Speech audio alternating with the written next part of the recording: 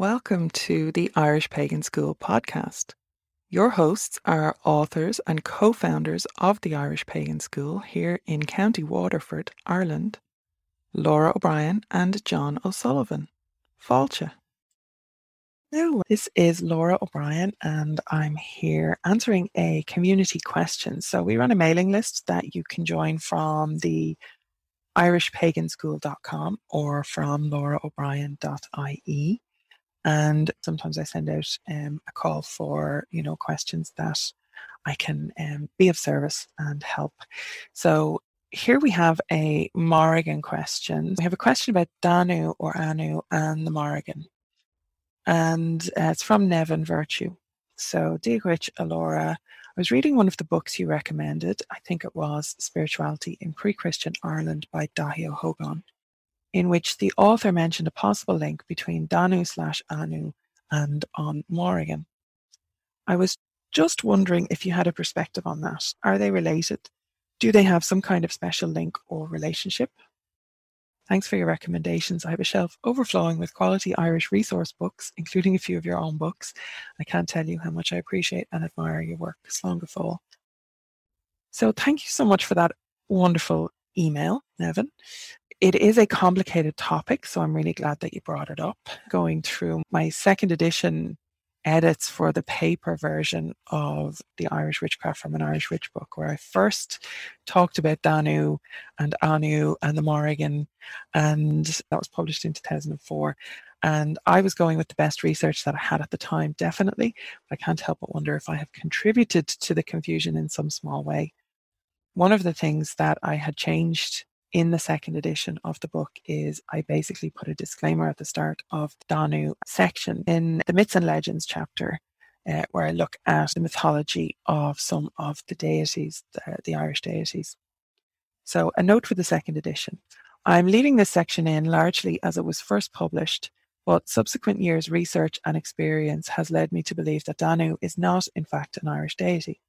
Controversial, I know. Please do bear in mind that this is my own belief right here. In all of my travels and journeys across Ireland, in this world and the other, I have not come across any entity or being that presents as this goddess, Danu.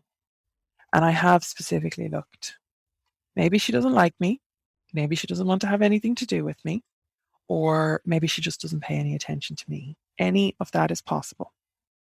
To be clear, I do believe she is a goddess, probably a river goddess that originated with the tribes that lived in what is now Central and Eastern Europe around the River Danube. I just do not believe personally that she is an Irish goddess, nor that she is interchangeable with Anu. So when I was editing that book, it was very difficult for me to leave a lot of it as it was at the time. I was working on the scholarship of Dahio Hogan, as you mentioned, Prentius McCanna, who wrote another book called Celtic Mythology, and a few others who were very much of the opinion that both Danu and Anu were interchangeable and that they were both connected to the Morrigan or even aspects of the Morrigan.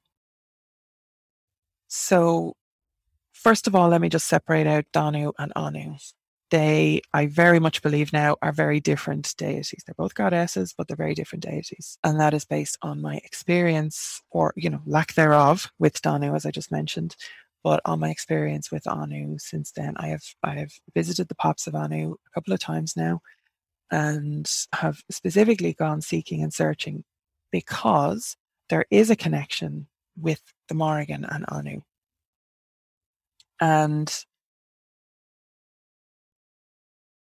just to kind of put the whole Danu thing to bed, please remember that the Tuatha De Danann came from outside of Ireland. So we don't know exactly where they came from. Well, I mean, there's lists of cities and stuff, but like geographically now, we don't know where they came from.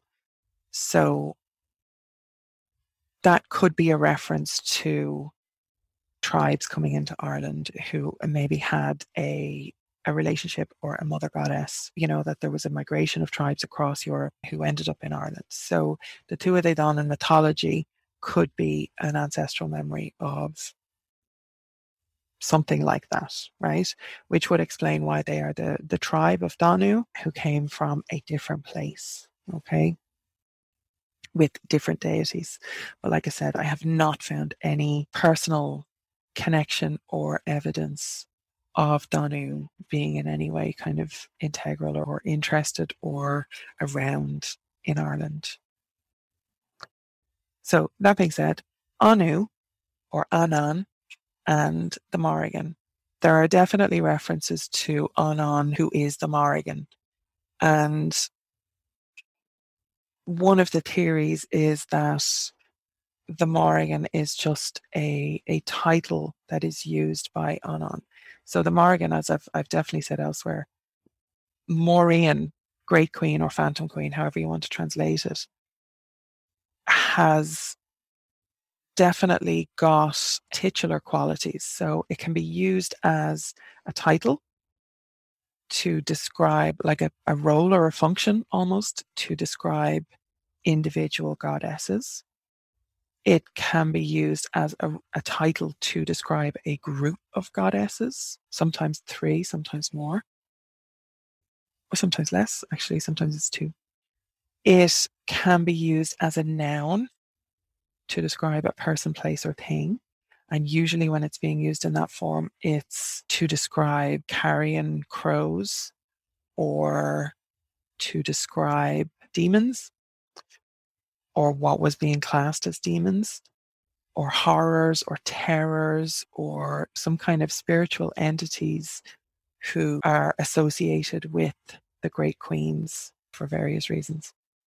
So it can be used in that way, or it can be used as a name of the Morrigan, who is very much an entity in her own right. She is an autonomous being who goes by that name, in my experience. So I believe when we see reference to Anu, who is the Morrigan, I think personally that is about a sovereign goddess who is a great queen down in Munster. We have a site called the Pops of Anu, which is landscape mountains down there, which basically look like breasts of the goddess.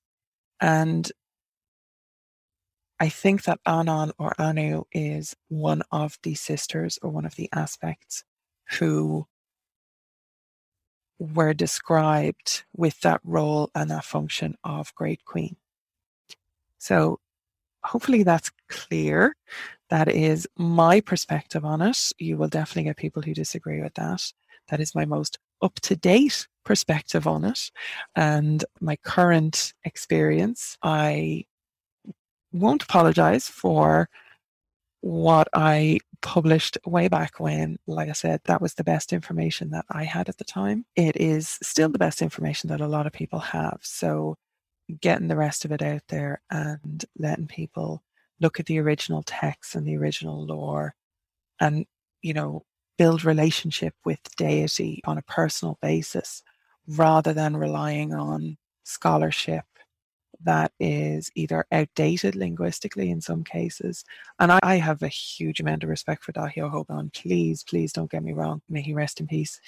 He was an amazing man, an amazing scholar, and I owe a huge debt of gratitude to him for so much of the work that he did, for the personal mentorship and counselling that he gave me when I was working professionally in Irish heritage and Irish heritage tourism and management. I had the absolute pleasure to meet him and to work with him on a number of occasions. And so I'm not in any way disparaging his work, but it is a product of its time in some ways. So when we know better, we do better. And that's basically what's going on here. So thank you so much for the question. You can join the mailing list through the irishpaganschool.com or through lauraobrien.ie. So slán go fóill. If you enjoyed this podcast, please leave us a positive review in your podcast listener. Then head over to irishpaganschool.com and enroll in one of our free or paid courses. Slán go fóill, and we will see you next time.